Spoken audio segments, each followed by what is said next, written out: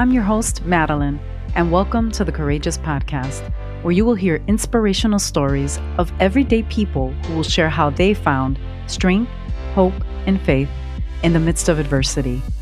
Let's get ready to be inspired.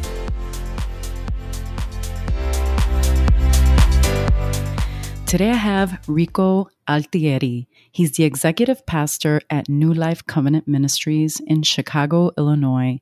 He's been an official member since 1981, but he has been attending Sunday school at New Life since he was 10 years old. He has been married to his beautiful wife, Daisy, for 32 years, and they have two adult married daughters, Ariana, who he calls the kid, who is the oldest, and Cristina, who he calls the Goo, who is the youngest. I love that, Pastor. I love those nicknames that you've had for them all these years, and now they're like adults and they're still cute regardless of how old they are. I want to welcome you to the Courageous Podcast today. Well, thank you. The thing with the kids, I mean, they're used to it. I'm used to it, and then they're defensive about it. Sometimes when I'm talking with my guys, I might call one of them kid, maybe Pastor David or Pastor Jamie. I say, "Hey, kid." And well, one time the oldest, Ariana, heard me call one of them the kid, and she's like, "Wait a minute, yeah, no, you don't call them that. That." That's her name. So, right. And then the name thing stuck with the baby. I've never called her anything else. I've never called her by her name, which is a beautiful name. She's named after her grandma on her mom's side, Cristina, beautiful. But when she was born, I'm like, that's my Goo right there. And she's been Goo or the Goo ever since. So it's all good. I love it. So endearing. I love that. You know, we kind of use that in our house too. Hopefully Ariana doesn't feel a certain type of way, but my husband has been doing that. And I think his dad calls him that sometimes. Yeah, I've heard him do it. He did. Yeah. I've heard him do it. I've heard him do it with the guys and with his son. Yeah. My father called me kid. And okay. My oldest friends, like, of course, Pastor Choco, Pastor Ephraim, guys from the neighborhood, they call me kid.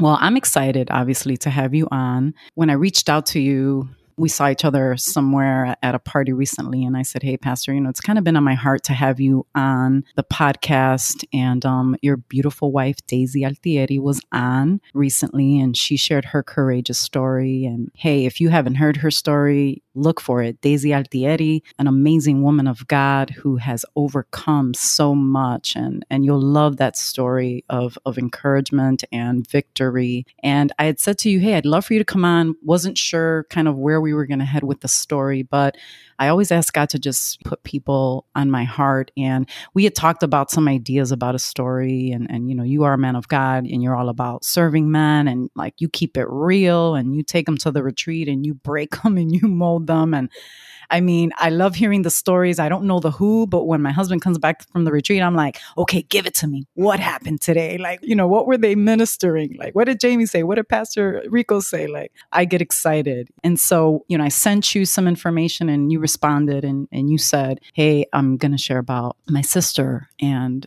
her battle with cancer. And I was like, no way. I had no idea that you would even consider sharing that, because I know how difficult that story was. And her husband, Brad Ismael Hernandez, shared his part of the story and his journey with his wife. And I love that you decided to share her story and your relationship with her and kind of your journey and your struggle. And so take us back to that time, 2012, where you kind of began to see some things in your sister and the fact that actually she wasn't feeling well. Well, my sister, it turned out that where I live right now, we've been here about 15 years, I think going on 16 years. And the only reason my wife and I purchased this home, this was a new neighborhood for us, North Lawndale. I grew up in Humboldt Park, worked in Humboldt Park, spent my entire life up until that point on that side of the city in Humboldt Park. Never even really anticipated to move anywhere else outside of that neighborhood. However, circumstances being what they were, came to the point where we decided, look, we need to get a new space, a new home. So anyway, we wind up over here in North Lawndale, but I wanted to kind of dictate who my neighbor was. A new neighborhood and part of a program of homes that were for sale on this side of town. People from the church were purchasing homes on this side of town in North Lawndale. Well, my sister was looking and a couple of really, really good friends. And for me, it was, Lord, if I can't have one of them next to me, I'm not going to do it. Turned out that my sister, Naomi, and Brat, my brother-in-law, got the space right next to us. So it worked out. And we both purchased our homes at the same time. And so my sister was my next door neighbor all those years. So, we saw each other all the time, coming in and out of the garage and things like that. From time to time, I would walk over or she'd walk over here, or my brother-in-law. And when the baby came along, I had never known my sister to really be sick. I don't remember any significant life things. Yeah, my sister had kind of a crazy young life, and so that didn't surprise me. But it wasn't that she was ever sick, and I noticed that she wasn't feeling well, and she told me about it. And of course, we pray and we're people of faith. But she went to the doctor. Long story short. And on her birthday, I believe, 7 years ago, she received a diagnosis of triple negative breast cancer. It would have been December 27th, which is her birthday, and you have to kind of get over that part of it, that it was on her birthday. Right. So then you kind of go into a mode. You go into a mode of prayer. You go into a mode of encouragement. You go into a mode of just kind of being next to her at this time, trying to encourage and support her. And of course, Brat, my brother-in-law, and the baby, Sophia, at that time. So, that was kind of how I responded. For me, having been a pastor already by that time for a while, part of what we do, Madeline, we're around these sort of things all of the time. People know we don't just preach, we're in people's lives. So having been around or a part of or a privy to diagnosis of cancer or sickness or disease or death or crisis or marriage issues, I was used to this sort of thing. It's what I'm called to do. However, when it's your family, it hits close to home, and when my sister told me, my initial gut reaction was like a brother, it kind of hit me. But the next thing that happened to me, I did not anticipate. I just kind of went into a mode of indifference. I didn't feel one way or another about it. I think it was a defense mechanism on my part. I don't know. Right. But I went into just indifference. I didn't want it to kind of drag me down. So I just decided I'm going to pray for my sister, be here for my sister, go into big brother mode. So I didn't let it bring me up or down. Of course, it was unfortunate, but that was how I responded. And as a man of God, you're a leader, a pastor of such a big mega church. As you said, it's your responsibility to shepherd and just help others through the difficulties of life. And, obviously helping people navigate through illness can be so difficult. What was your initial response? Or when I think of you, like, what was your plan of attack? Like, hey, this is what we're going to do, or this is what I'm going to do. Like, what was that initial thought? Well, after I got over the initial shock, remember, this is my sister and I'm the big brother. I've always had a disposition towards protecting her since she was born. So, after that initial thing, then it's like, I know my family. We're not a perfect family by any means, but it's my family. And I know the nuances and the idiosyncrasies and the tendencies. And so for me, the first thing was I went into drill sergeant mode. The first thing that I remember, Madeline, there's probably things that my brother-in-law would have maybe a different take on it, or my wife or my mom. But the first thing that I remember, I had a meeting with the family and I went into drill sergeant mode, and I didn't scold them, but I was very firm. And I think what I was trying to do was to project strength, even though there was parts of me that wanted to fall apart. But I felt I was the oldest son, and my parents were a little older by this time. This was a tremendous hit to them, and I wanted to project strength. So what I did, I had a meeting with my family, and I remember the gist of what I told them was, hey, no self-pity. You're not sick. You don't have cancer. Naomi has cancer. So don't act like you have it. We need to be strong for her. and we need to encourage her, her husband, my brother-in-law, Brett, and to be there for the baby. And we need to pick up the slack. We're going to be on a journey now. It's going to be tough. I had no idea at that point where it was going to go. I'm hoping she's going to be healed during that time. Little did I know that less than a year later, she was not going to be healed here on earth. It's so hard when in your family you have to project, like you said, strength, even though there might be parts of you that kind of want to break down, but you don't have that opportunity to do that. And so I know that as she was going through this journey, everyone was praying for her and lifting her up. And she herself was like, hey, I'm going to be healed. You told me a story that one day you went with Naomi to visit your cousin in prison, and that on that particular day, you just saw something different. And you realized that this cancer thing was much worse than maybe, what you had anticipated. Tell us a little bit about that story. Yeah, Madeline, that day, that moment might have been the toughest of the entire thing, even considering that my sister eventually passed away to be with the Lord. I realized at that moment that I was in denial about my sister's sickness and disease. Here's what I mean. My sister kind of put a bucket list together of things that she wanted to do, people that she wanted to either reconcile with or see as the disease was progressing. So my cousin, who happened to be in prison at the time, this is my first cousin. She was like a sister to us when we were coming up. My sister wanted to see her. So big brother, I'm like, okay, baby, let's go. We're going to go see her. So we went, I think it was around the summertime. Remember, my sister was diagnosed in December. I think it was around the summertime. She's dealing with this. She's deteriorating little by little. But my sister had this tenacious attitude about getting healed and doing everything that she could to keep life normal. And she was approaching it with a great attitude. We get to the prison. My sister by this time has an air tank with little wheels on it that she would cart with her. Fine, I get her parked. I get her settled in. We go through the red tape to get into the prison to visit my cousin. And I remember we had just walked a few feet. And my sister says, Junior, I need to stop. She called me Junior. And I looked at her. I'm like, what do you mean you need to stop? Come on, let's go. Let's power through. She looked at me in this way that I'll never forget. She's like, Junior, I need to stop. I need to rest for a second. And I'm looking at her and looking at the air tank, and it hit me right there. Right there, it hit me, Madeline, like a ton of bricks. Like, I've been in denial about this. This is real. My sister has limits on her that I did not want to accept.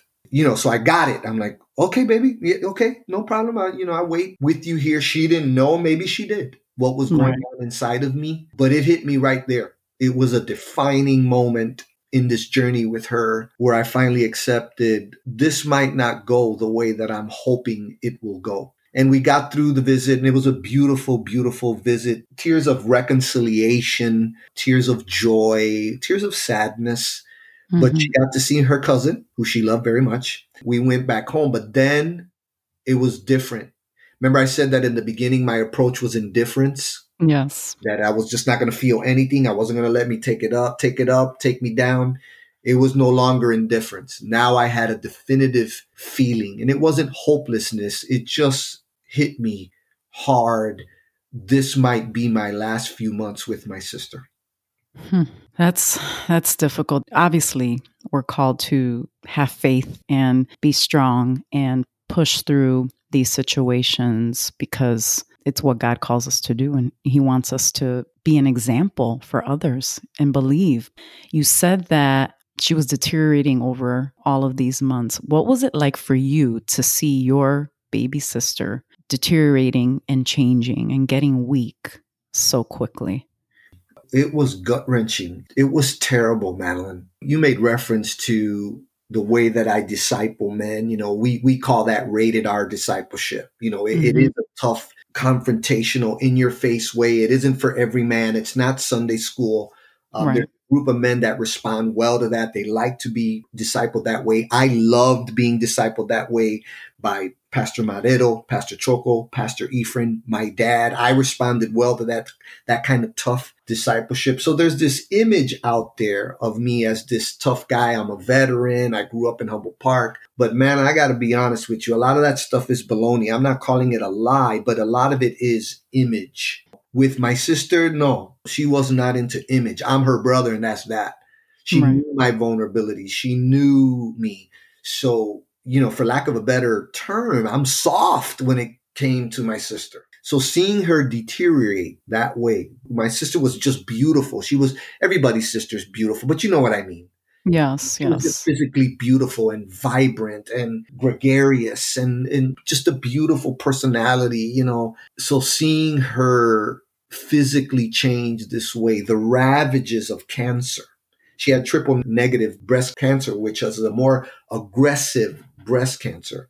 So this was Hmm. happening fast. Her color changed. Her hair fell out. Obviously, she was physically weaker. There's an air tank, very limited physically, and it was hard, Madeline. It was hard, and then to not show it. The great thing about the relationship between my sister and I, and even my baby sister Taina, is that I don't have to be Pastor Rico. I don't have to have an image. This is Junior, the dork Right. big brother who picked on them and messed with them, and so there was none of that image stuff. But I still felt, in light of what she was going through, that I needed to be the strong big brother. So it was torturous for me to be in that. Like I wanted to be honest, but I couldn't. I needed to Right. be strong, but inside of me, I was devastated to see how cancer was ravaging her. And it was a tough lesson, Madeline, but I really learned. My sister taught me what cancer does. Mm. And so now, as a pastor, it equipped me, because when I'm dealing with families going through this, I understand what they're going through. To see your loved one, your daughter, your mom, your little sister, your aunt, your friend, I know what they're going through as they watch this person deteriorate as a result of cancer. I mean, you're telling the story, and I still get emotional about it. I can't even imagine. She was so beautiful, so amazing. And I mean, like, when you see somebody that's so beautiful on the outside, but when you know that they are so beautiful on the inside, it's like a whole different thing. I literally learned about courage and strength through her. I thought that I was strong, but when I saw her going through that, I was like, you know what, Lord? And I honestly said this, if I ever go out in that way, I have to be an example the way that Naomi was to all of us, because I want people to remember that strength and I want that to carry on. And she left that in me, let me tell you. And I know a lot of strong women, but she's definitely on that list of courageous women in my mind. And I love her for that. And so we know that she didn't even make it a year to her next birthday. Take us through those last 48 hours and that quiet, intimate time that you got to enjoy with her before she went to be with the Lord.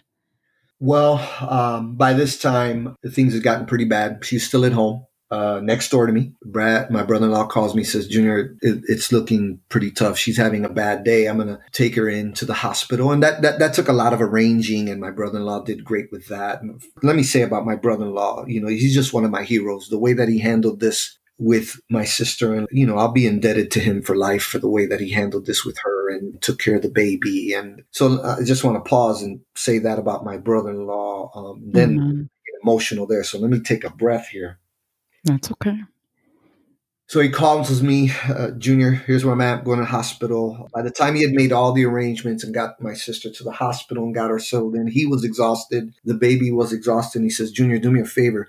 Stay with your sister tonight, through the night, and I'll relieve you in the morning. Let me put the baby down. Let me get some rest. I'll be here in the morning. And I'm like, absolutely. It was second nature. Absolutely. I'm the big brother. I'm not really knowing at that moment, Madeline, how much time my sister, because she's coherent, lucid, talking. So I'm there in the hospital room with her. And I remember she had this little box. I didn't tell you this. My sister had this tiny little box that she was holding on her stomach. In that box was a stick of gum and a Pokemon card. I assume the Pokemon card was the baby's. Mm-hmm. She was holding it a certain way where she was really deliberate and intentional to hold the box. And I would mess with her and take the box. And I could tell she was a little uncomfortable, but she didn't say anything. And I messed with the box and I messed with the gum. And I looked at the card. I gave it back to her. And I remember how intentional and deliberate she was about holding the box a certain way. And I guess it was some semblance of control, of the last thing that she could control. Again, I didn't share this with you. And my sister, we talked all night. We would nod off. We were exhausted. She was exhausted. I sat there all night. And I remember she said to me, Junior, I believe that Jesus is going to walk through that door. She pointed to the door of her room. That Jesus is going to walk through that door and he's going to walk in here and he's going to heal me. So I don't want to react. I want to be cool. And, some of the ways that I deal with things is with humor. So I'm like, oh, okay, okay. Naomi, well, if that's true, let me get myself together, because when he walks through the door, it's the Lord. I want to be right. Right, exactly. Some questions or something, around. And, but man, she had faith literally to the end. She never came to terms, at least not to me. Okay. I don't want to speak on behalf of my mom or my brother-in-law. To me, she never came to terms with, I'm going to die. Please take care of my son, take care of my daughter. She didn't say things like that. She was like, Jesus is going to walk through that door and he's going to heal me.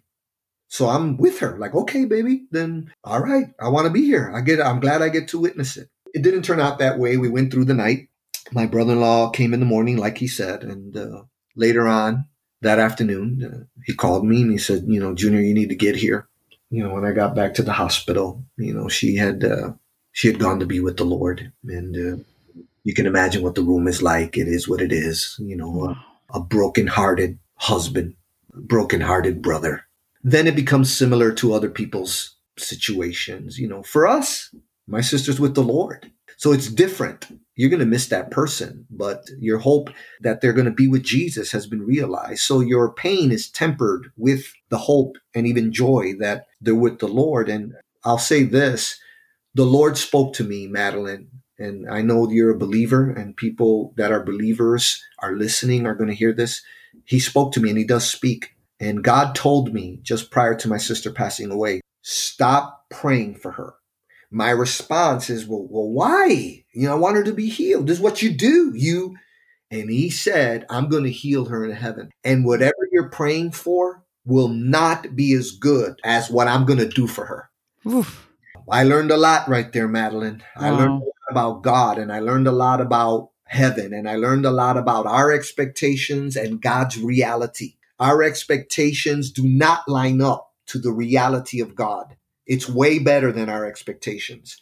I wanted my sister to be healed, but of course she would have gotten sick again eventually, like we all will. Lazarus was healed from death, but he would ultimately get sick and die again. So I took the Lord at his word, and it changed me. It brought me a certain sense of peace. My sister passed that day, yes.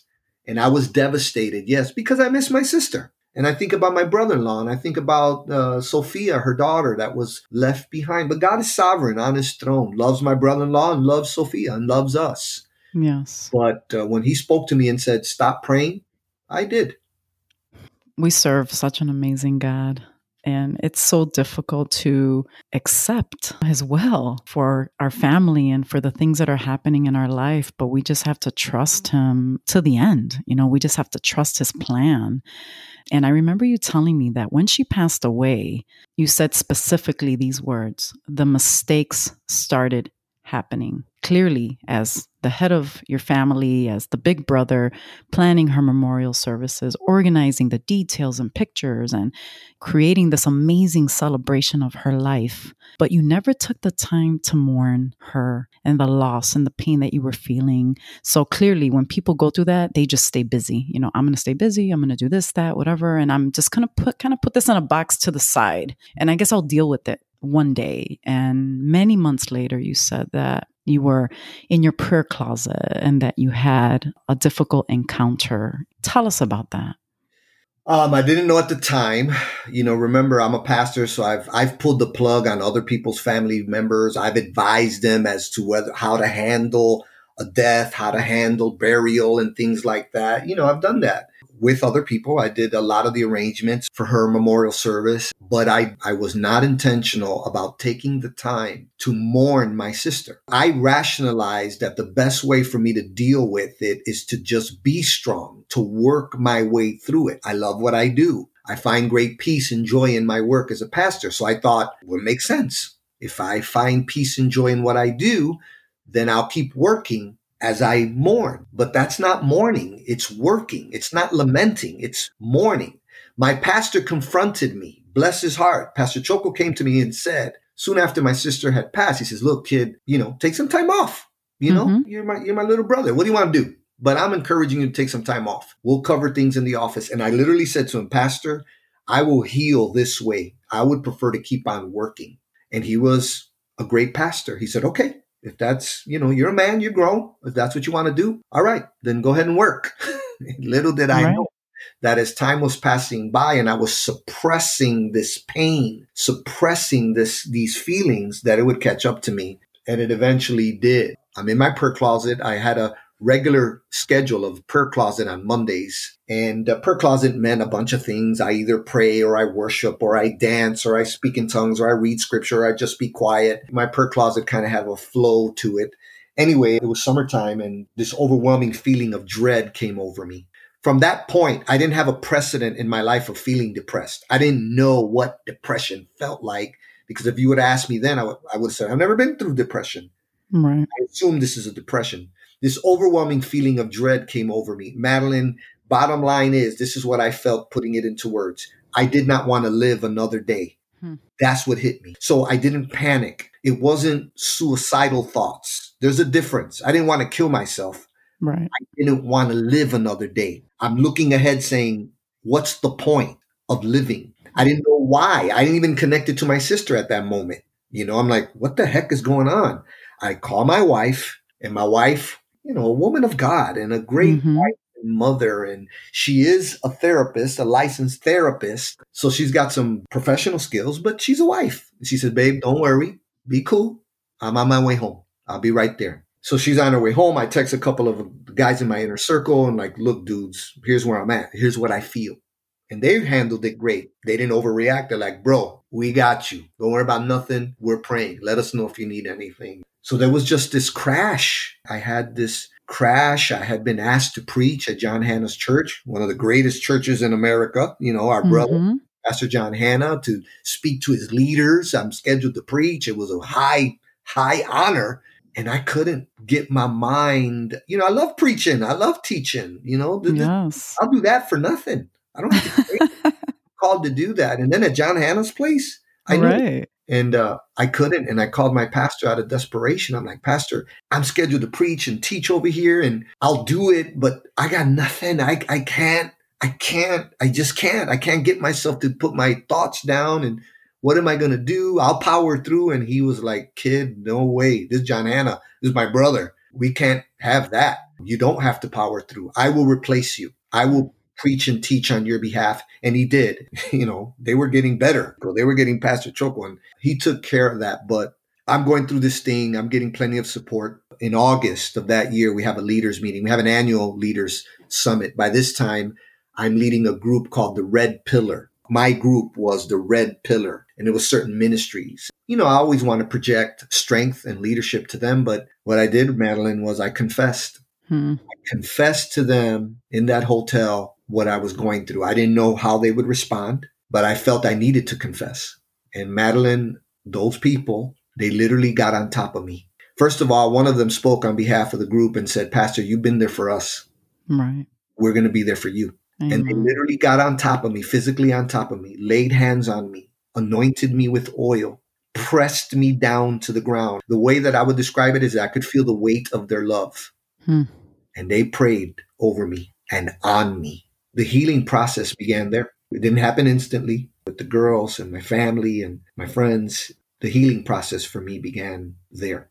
And eventually I did heal. I missed the hell out of my sister, Madeline. Oh, I can imagine. And I think of her and I cry. This week I found a picture in the basement. My wife and I were cleaning things, and it's a picture of me at a party that we had for her when she was sick, and I'm carrying her. And I was very physical with my sister. We didn't have no boundaries.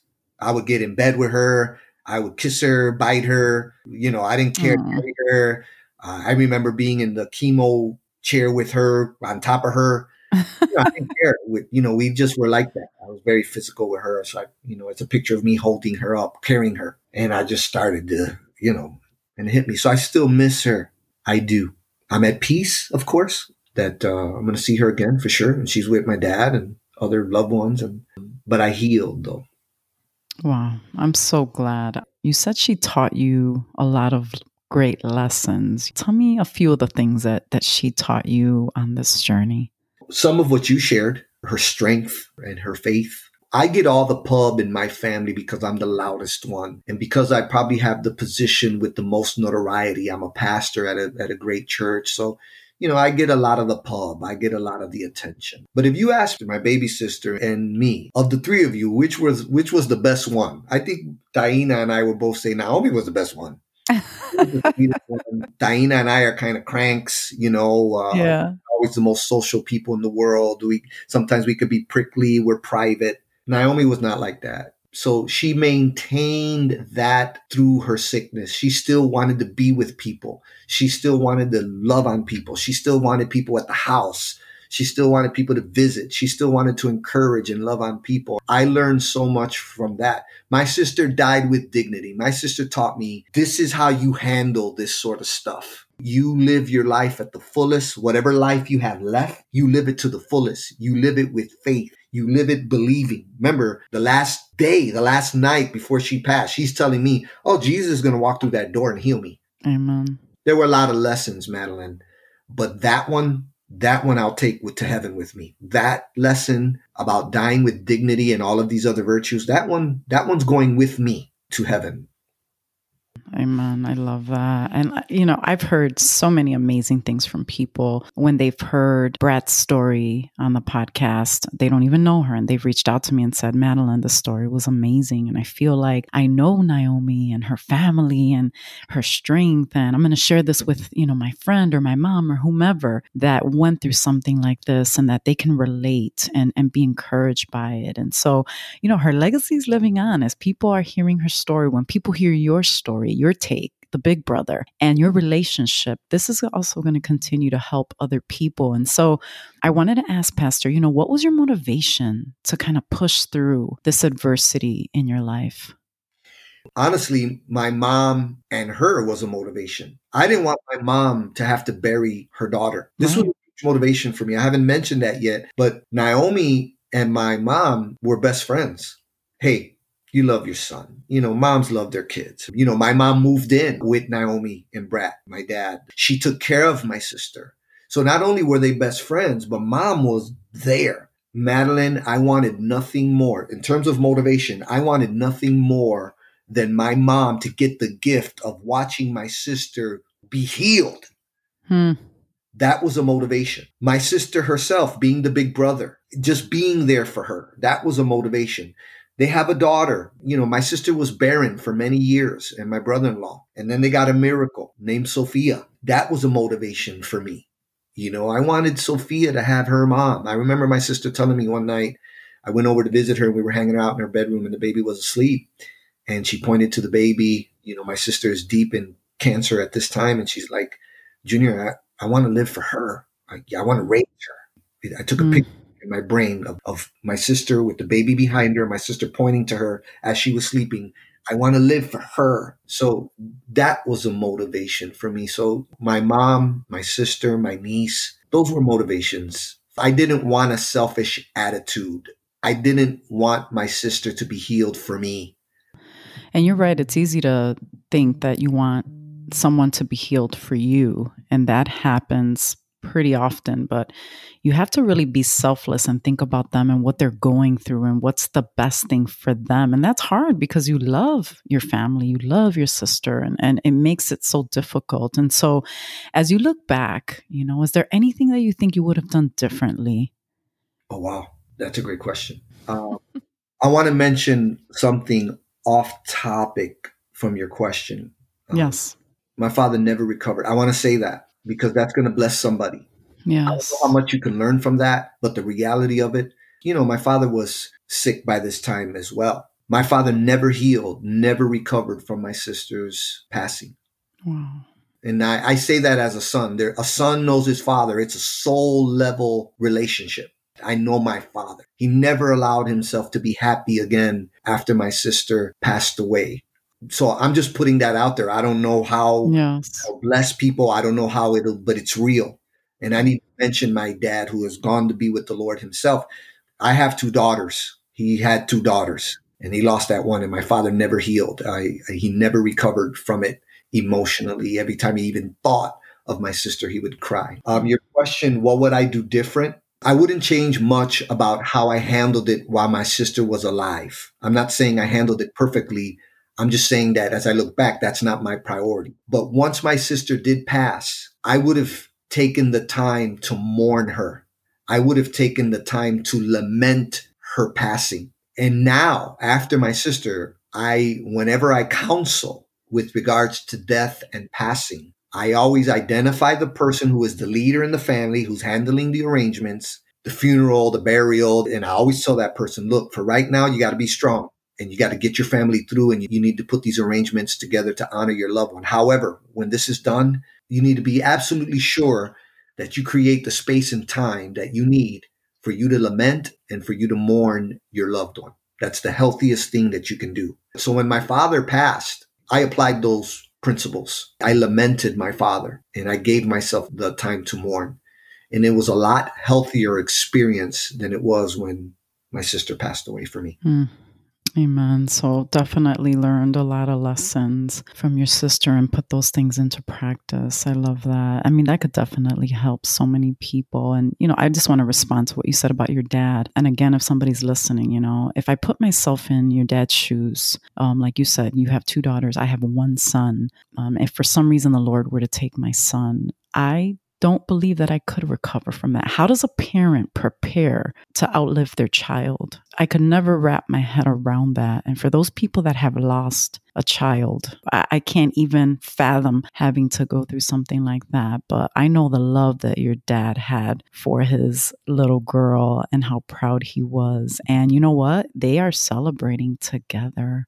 And you will see them again. And that's also something to look forward to. And so when you and I were talking, I know you're not afraid to talk about anything. You're definitely one of the toughest guys that I know as far as our church. I mean, you tell it like it is. You're straight up. And I love that. And you're right. It's not for everybody. Not everybody can handle your type of preaching and teachings. But you said, I absolutely do not want to share this. And you repeated that to me many, many times. But you felt that the Lord was telling you, no, you're ready. You need to share this. So why, Pastor, did you decide to share this particular story? Well, honestly, Madeline, some of it had to do with you. I think you're gifted and anointed in conversation. We talked a little bit about trust, that transparency is an exercise in trust. So you and I were talking and I developed this trust. I'm not mean-spirited when I say I don't want to share. So some of it was you're anointed to do this and God bless you in your ministry. The other part of it is I'm compelled as a pastor to do whatever I can to help other people. And I know, though I want to keep this to myself, I don't want to share it. I want it to be private, but I don't feel that that's the way God would want me to handle that. There are people that are going through similar situations that perhaps can benefit from hearing my story. Some people would say my testimony with regards to my sister and this journey of cancer and sickness and limits. I hope this blesses someone. I hope it can identify. It might equip them a little. For example, with my dad, I felt I needed to say that because for the people that are left behind, like a father, like a mother, you need to be patient. You need to be graceful with them. You need to be loving to them. There were times where I went like, hey, Pa, stop crying. Come on. She's in heaven.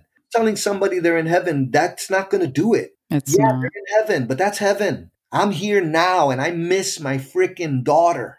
Yes. And I shouldn't have to have buried my daughter. You know what I mean? Yes. Telling them, hey, but she's in heaven. I don't want to hear none of that. I don't want anyone to tell me, Madeline, hey, the kid is in heaven. The goo's in heaven. Daisy's in heaven. I don't want to hear none of that. It's true, but I don't want to hear that. So perhaps someone next to the ones that are left behind can learn, hey, I need to be graceful and patient with this person who is wounded, who has a hole in their heart because they lost a loved one. And telling them to be strong or to be tough or that their loved one is in heaven, maybe that's not the approach. Maybe just love the person and be patient. Absolutely. Oh, thank you for sharing that, Pastor. That ministered to me right now in this moment. I know there's somebody out there that needed to hear that. We need to be graceful. And sometimes when we experience a loss, I've heard people say, oh, it's already been 6 months or a year. You should get over that. It's like, what are you talking about? No, until you go through something like this, You do not know what it feels like. And so we can't be giving people advice if we don't know what it feels like to lose somebody that we love and to see them go through this type of a journey. And so I wanted to ask you my last question before we end today. As I was hearing you talk about your sister, even before the interview, and if you had an opportunity to speak to Naomi today, what would you say to her right now? That one's easy, man. The question, the way you pose it, is deep, but it's actually, I've thought about this. I would say thank you. She was a great sister. She was that sister. And Taina too, and I'm so, she was a great big sister to Taina. There's this story where my little sister's got drama in school, right? In high school. And she calls her big sister. Right. She showed up at the high school in a car full of hood rats. She got out of the car. Long story short, she's like, hey, this is how this is going to go down. And she pulls my little sister to the side. And Taina told me this story. She said, hey, you're going to kick that girl's butt or I'm going to kick your butt. That was Naomi. You know what I mean? Right. So I would say thank you. I would say thank you for things like that. She was a great big sister to our baby sister. She was a great daughter and friend to my mom and my dad. She was a great wife to Brad, great mom to Sophia, great sister to me, great aunt. My daughters adored her. There are things that they told her that they haven't told their mom or me. So I would just say thank you for everything, the legacy, her life, what she taught me both in life and in death and in the throes of death, the journey of cancer. I'm just grateful to her. I'm just great. And that's what I would say. Thank you, baby. Yeah, well, until you meet again, right?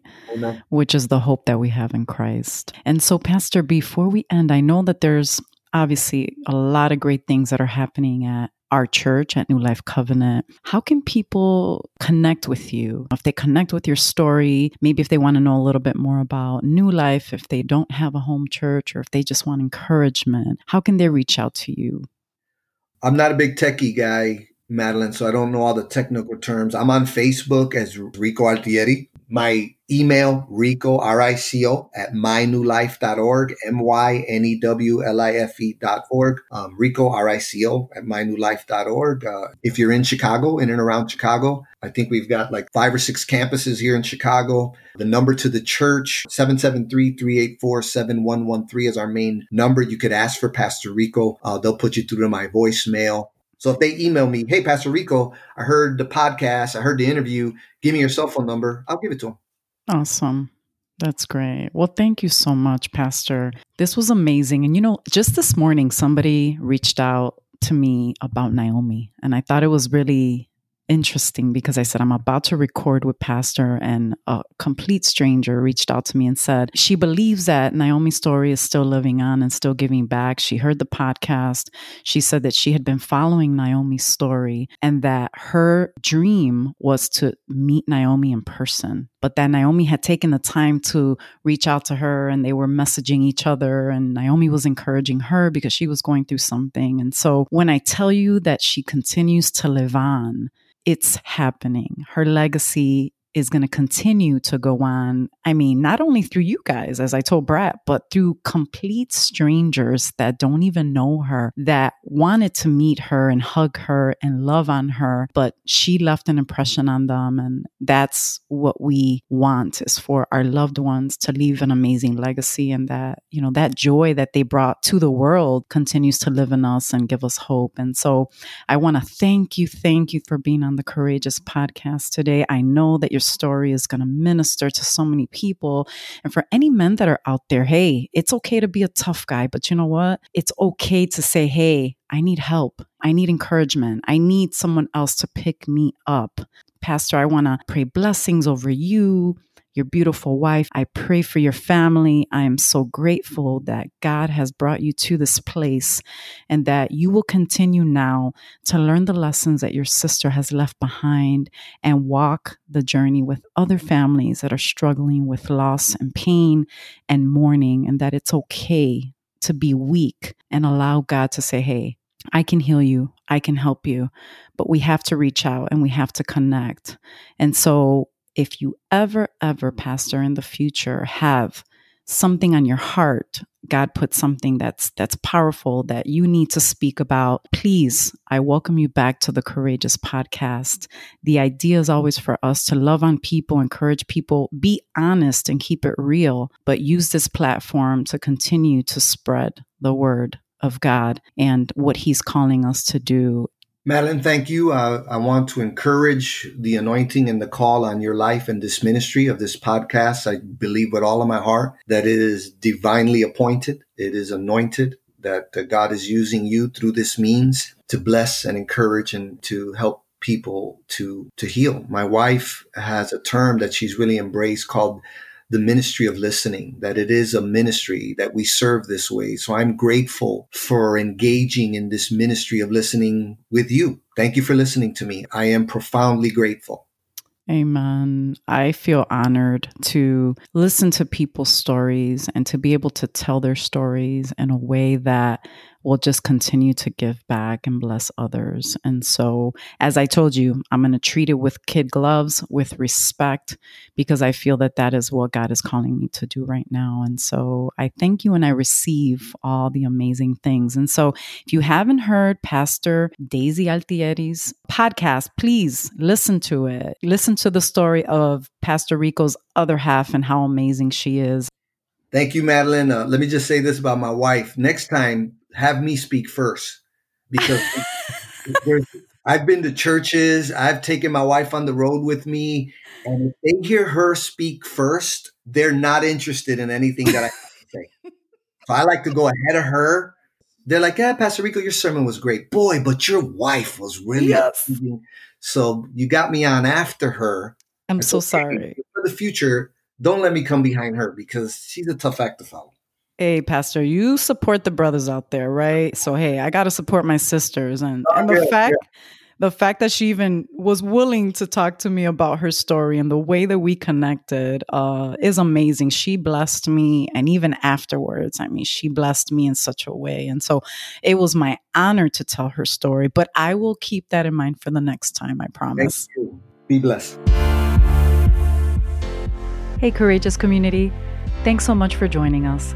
I hope you were encouraged today. If you have a courageous story or want to connect with today's guest, email us at courageouspodcast2020@gmail.com. You can also find us on Facebook and Instagram at Courageous Podcast. Until next time, continue to be strong and courageous.